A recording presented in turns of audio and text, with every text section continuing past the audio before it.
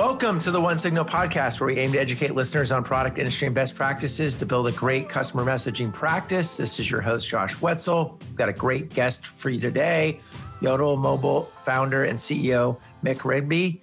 Mick started Yodel Mobile 13 years ago, and last year was given the Outstanding Contribution to the App Industry Award at the App Promotion Summit. And the agency has been named App Growth Agency of the Year several times and helped bring startups to life, such as Yolt, and established giants, NBC Universal, Fujifilm, Stereo, and The Economist, to just name a few, and help them succeed in mobile. Mick brings 30 plus years of marketing expertise and tremendous amount of mobile specific knowledge to us to help us understand what it takes to be successful with a launch and ongoing evolution of a mobile product. Mick, we really appreciate you joining us today. Welcome to the One Signal podcast. Oh, Josh, it's an absolute pleasure. Thank you for inviting me. How are you doing today? Really good, really good. It's a beautiful day here on the south coast of England. And it's later on in the day. So I know I've only got a couple more hours before I get the beer out the fridge. So yeah, everything's good.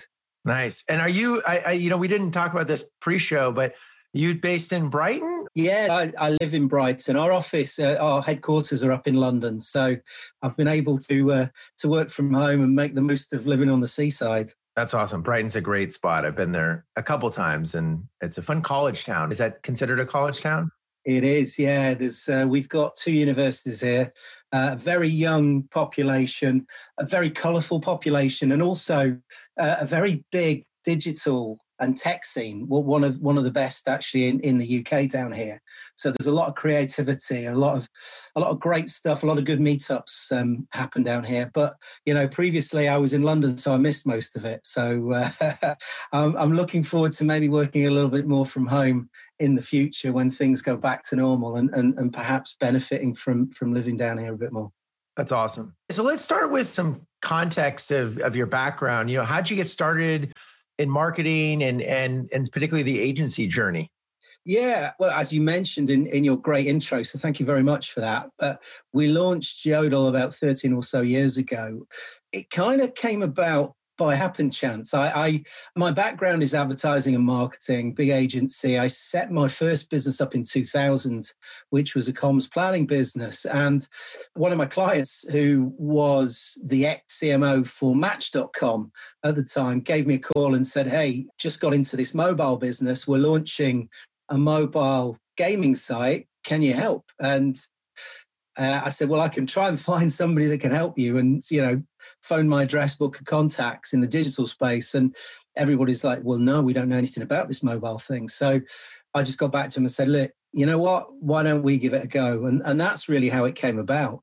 That's cool. And this was pre-Apple iPhone app marketplace. Yeah, absolutely. We actually launched the business before the iPhone had launched. So it was all Nokia back in the day, a lot of .wap. Yep. There was no app infrastructure, no app marketplace at all. So it was very much the crazy days of the Wild West. In fact, we launched a mobile business, but we had to call ourselves Yodel Digital back in the day, because if you said to businesses, "Hey, we're in the mobile space," they go, "What?" Yeah, they think it'd be transportation. Yeah, absolutely. Yeah, exactly. Yeah. I'll jump on the back of the bus kind of thing. And was it Nokia or BlackBerry, or were you like in the Match example, were you building for both platforms or just .wap irrespective of platform? Yeah, so a lot of it was Nokia at the time. I mean, it's crazy to think back then. Nokia and BlackBerry were the two giants. How the mighty have fallen. And interestingly enough, back then there was a lot of resistance from those guys, those businesses, to the upstarts, the Apple as it was, and then a couple of years later when Google launched, I think it was Google One, which was the first Android phone. Yeah, there was a lot of pushback because I guess there was that, and I use the term lightly, but arrogance of being the leaders in the marketplace, and looking at these youngsters coming to place and go, "Nah, they've got no chance. We're so dominant." And fast forward 14 years and the world has changed completely in terms of the dominant players in the space. Yeah, I always recall this article I read around 2011 or 2012. It was an insider take on the Nokia board meeting when they discussed the iPhone, and there was a lot of arrogance in the quotes, basically something to the effect, no one will ever use a a phone without a keyboard and like, this is dumb and this will be niche and so on. So it is funny to think back. I think a lot of people listening to this podcast would be like, what is, I don't even remember that. So definitely different world. Oh yeah. Yeah. And, I think we're better for it now. Yeah. Genuinely, the connectivity, the speed, the tech, and the usage. It's a great space to be in now because, the hardware, the software, 5G, Wi-Fi, WAP, non-WAP enabled, all of that kind of stuff has just made it so important, I guess, and so fundamental now of our lives. Yeah. 100%. There's a question that always comes up when we're talking to customers and someone asks you, should I build a mobile app or should I build a mobile responsive website? What's your advice? Yeah, it's a great question. And it's a question that comes up time and time again. Perhaps not as much now as it used to, because I think people have kind of accepted the app infrastructure. To me, though, there's a simple answer to this. If a business is looking to build a relationship with an individual through mobile technology, then an app is the most important thing. If it's more of a casual one-off experience, then a mobile website or a facilitation of your digital website in the mobile space is probably the best way to look at it. Yeah. But, I think for most businesses, they are the former rather than the latter. Yeah. So the apps are probably the way that they want to go. Okay. Well, and that's a good segue, actually, because, one of the things we talked about before and intrigued me, and I enjoyed our conversation from about a week ago, was when you develop an app, one of the hardest things is, getting downloads. You can buy traffic, whatnot, and then keeping those users engaged. It's a difficult process, particularly if you're not a utility that somebody's going to use daily. If you're a mobile game or you're a weather app or social app, it makes total sense. But if you're something that is maybe a great product, but you're going to go engage with it once a month or once every 2 or 3 months, the common refrain we hear is it's really hard to retain users, and we end up finding we have a lot more engagement on the web. So I'm curious, as we hone in on the app, how do you kind of advise clients to think through that user acquisition and retention journey? And how do you help them find success with that? Yeah. Well, one of the key things that sits at the heart of our business is app success. And apps will only succeed, or your app-driven business will only succeed if you're able to build a relationship and retain the users that have downloaded it. What we call that internally here is flipping the funnel. And what that means is, whereas in traditional marketing parlance, you would be focusing on filling the top of the funnel. And then once you've got them into your shop or your web environment, they're going to interact. Whereas in the app space, you need to be focusing on the bottom of the funnel when the funnel's been flipped, which is the retention piece. Retaining those users and building some form of relationship is the only way that any business is going to succeed in the app space. Primarily because, 2 key reasons. Most apps that are downloaded, the users will stop using that app within 30 days. 70 or 80% of those users will tend to, because it's a candy shop out there. There's so many other app businesses and opportunities for them to engage, whether that's in an entertainment perspective or from a news perspective, whatever it is. Yep. So, there's so much choice. The second key thing is the fact that we tend to be using 3 or 4 apps more than anything. And they will be your weather app, your news app, your social media app, and so on. So that remaining sort of 20% of time that people are going to spend in the app space, there is this candy shop's worth of opportunity there. So you need to make sure that within that context, you are the one that keeps coming to mind. Yep. And that has to be done through a really strong, tight CRM customer engagement program through the app itself and utilizing the tools that are available within that space.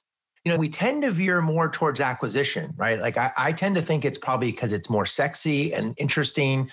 Do you see the kind of the app and the mobile space shifting more towards recognizing that it's as important for retention as it is acquisition, or is this still relatively nascent from what you see? I think just coming back to your point there, where you say, where it's sexy, Yep. it's the obvious solution, isn't it? The problem is it's the hardest.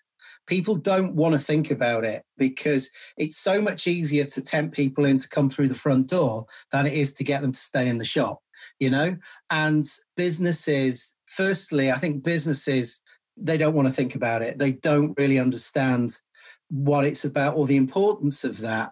And secondly, coming back to your point, it's very easy to take $10,000, put it on Facebook, generate, 5,000 users, or perceived to generate 5,000 users and bring them into the front door because you've got cause and effect straight away. Hey, I spent that money. I got these people to download the app.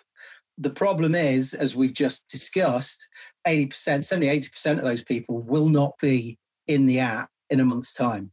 And the infrastructure that, if you think about it, the way that the app industry has primarily been built is about, the big players generating cost-effective ways of generating downloads, and that's where the business has been built. And that's what you see when you see Google UA and Facebook and TikTok.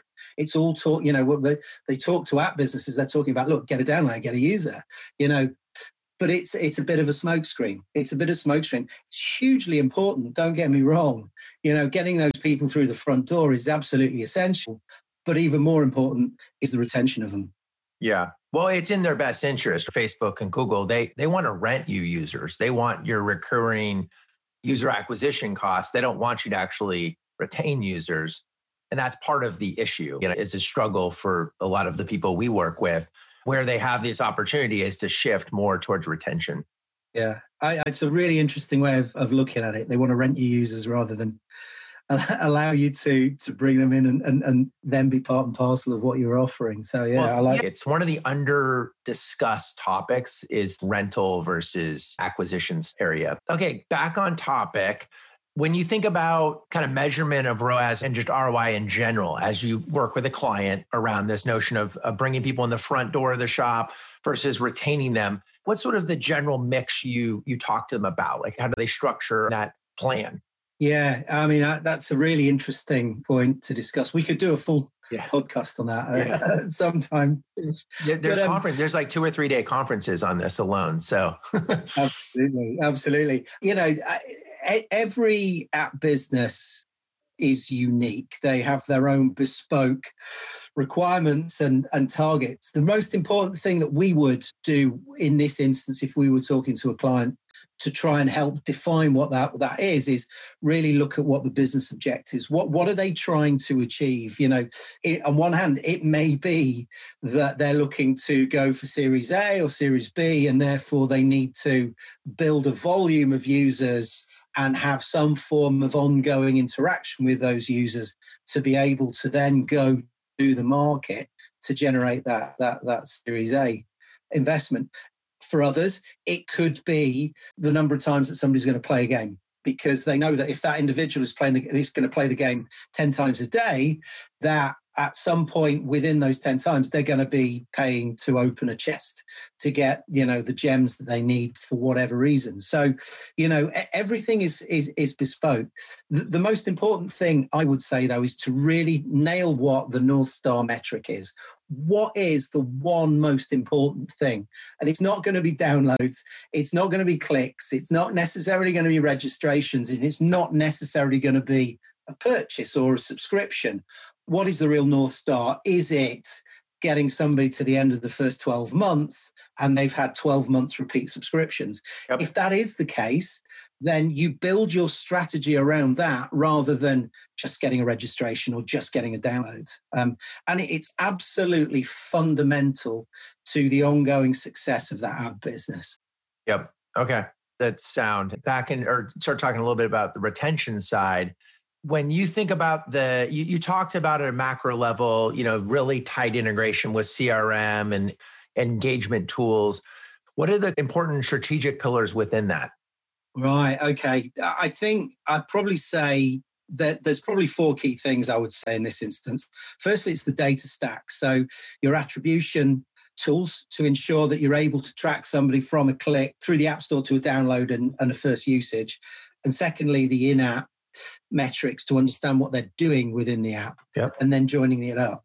Because once you've got that data, it will then help formulate every element of your comms from acquisition through to the retention. The second I would say is your creative messaging. And I think this is really, really important. Yep. And it's something, again, that's not often talked about in the space because we're so used to being able to press a button and getting 15 different versions of your banner. And then the social media tools that you're using will then optimize those. The world's going to change again in the app world's going to change again in the next 6 months, 12 months.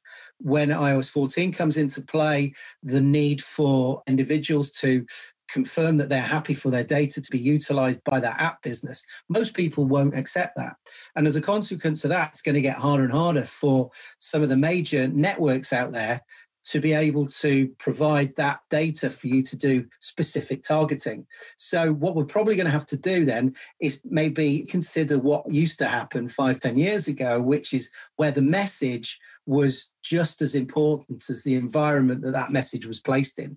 So I think creativity is really important, but it's going to become more important. What you say, how you say it, based on what your target audience is and how you portray that in the environments that you're going to be advertising in is going to be key. So I think that's probably the second pillar. Yep. I think the third I would say is test and learn. Spend wisely, invest carefully, get the learnings from what you have just done, and whether they're good or bad, act on those learnings when you then get into the next month. So test and learning strategy is key. And then the fourth element, which is what we've already talked about, is actually defining your North Star metric, really understanding what your ultimate goal is and putting everything in place to try and deliver that. Yep, that's good. And then as you have that, what are the, specifically on retention, and growing usage of users you've already, either whether it's downloads or in this case with a mobile app, it'd be downloads. What are the most important channels you see to engage them, specifically around communication, messaging? Yeah. Do you know what? I'm going to be very flippant and then I'm going to give you a proper answer. So the flippant answer is the most effective channels are the channels that are delivering the cheapest long-term user.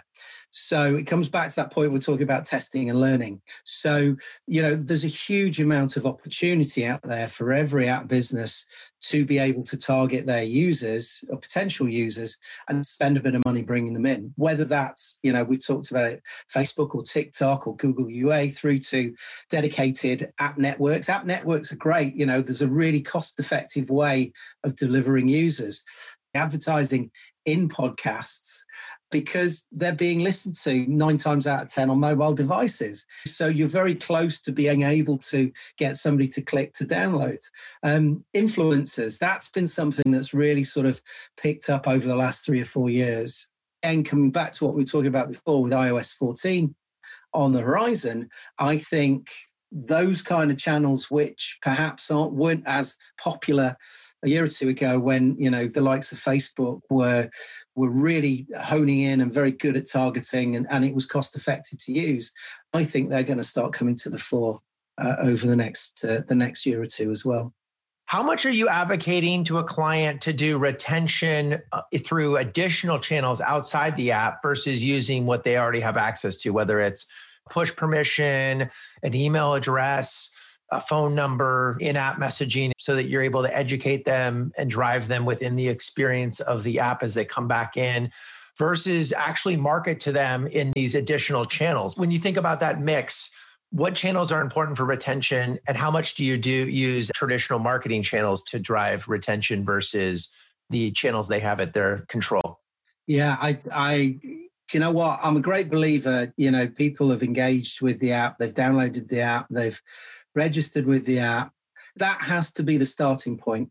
You're so close to the user that utilizing push in-app messaging driven through the app registration, That has to be the most effective way. And it tends to be, in most cases, the most effective way of communicating with them. Then you can add the layer of, say, SMS on top of that if need be. And then outside of that, there are other channels and other communication tools that can be utilized. But to me, they're always secondary or tertiary. The focus has to be on utilizing what's available through the app because it's just more effective. Yeah. I don't know how much history or experience or how much you advocate for the in-app messaging specifically. We've done some analysis and the data is pretty compelling in terms of helping drive education, driving subscriptions, you name it. But it's still a very small number of the overall percentage. It's still a minority of mobile apps that use it. Have you found that to be successful? And if so, why don't more apps utilize in-app messaging to be able to drive people around and educate them on the value of the experience? Yeah, I mean, it's a really interesting point of discussion, that. I think it's, obviously, if somebody's in the app, there's an opportunity to deliver in-app messaging to them. You can't do that outside the app. So they have to be using that store analogy. They have to already be in the shop for you to be able to communicate. And if you put your head into that environment, that shop environment, you've got directional messaging within the store to take them to different areas of the store for different offers. You've got the messaging, for discounts. So to my mind, utilizing in-app, it helps direct people around the app for them to discover new areas and also to maybe help and educate people whilst they're in the app how to get the most out of it. It's a very different communication, to my mind, than it is, traditional push messaging to bring people back into the app. The in-app messaging is more a directional and support tool. But again, a really important opportunity for the app businesses to be able to build that relationship with their users. Yeah. What are the specific tactics that you've seen work general, just high level in terms of retention from an audience perspective, help them understand the things you go to or things that you're like, hey, this is, high level, always recommend as it relates to retention? Yeah. I mean, having a really solid communication strategy structure is something we would always push. Understanding how to speak to those users, what's the language that they like. When I say language, I don't mean, is it Spanish or is it English? But so building out a clear understanding of how the app makes them feel, how they're utilizing the app business should feed back into that comms strategy through your CRM stack. I think that's one key element. You probably gathered through the conversation we've had today, I'm a big keen on the language and the communication, not just the channels, and using them properly. And I think that's true. I think not enough people talk about that. They get in the tactics and you're talking about the strategy. If you have the strategic layer right, you mentioned it earlier in a different vein. The reason why people go to the acquisition versus the retention is the acquisition is easy. All the industry set up around it. It's a very objective way. I'm going to spend X dollars and get Y users. The retention's hard. And I think the messaging is part of that. To do the messaging right, it's hard. It's opaque and it's not easy. So, okay, two last questions and then we'll let you go because I appreciate the time. What's one really impactful or most impactful idea that you can share that you've seen deployed? Oh gosh, you've caught me off guard there. Yeah. So one really impactful idea that we've seen employed, I think, funnily enough, I was chatting to somebody earlier on today about this. And I don't know if you know it, but the Headspace app, which is a mindfulness app.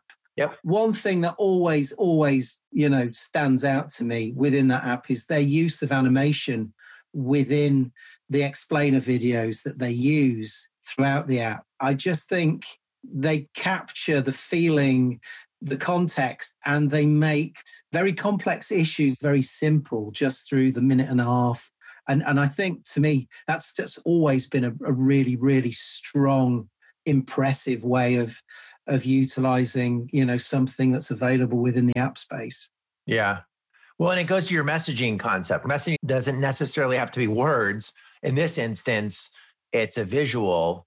depicting and making you feel this emotional reaction that's positive and connecting to the experience, meditation and calm and centered. Yeah, no, you're absolutely right. And again, it's an area that not enough is probably talked about in the app industry, but the visual representation, within apps of messaging has so much more impact than the words themselves. And I think, again, we tend to focus more on the words, the phrases, the descriptions, rather than the emotions that come through from the visualization of that, the color schemes, the easy representation. When I say easy, it's really, really hard to do. But when it's done, it feels really, really easy to the consumer, when they look at that imagery, and it tells them, we as, humans, our brains are very, very good at taking complex issues in a visual form, translating those very, very quickly. And it takes a lot longer to read a couple of sentences and get it, So, you're getting me into another area that I'm very interested in. But, the visualization of messaging within apps is something that I'm really interested in. Yeah, no, that's great. Okay, last question.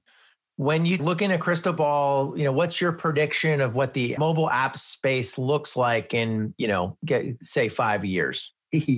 That's probably one of the hardest questions you've got today. As you know, I've been doing this for a very long time.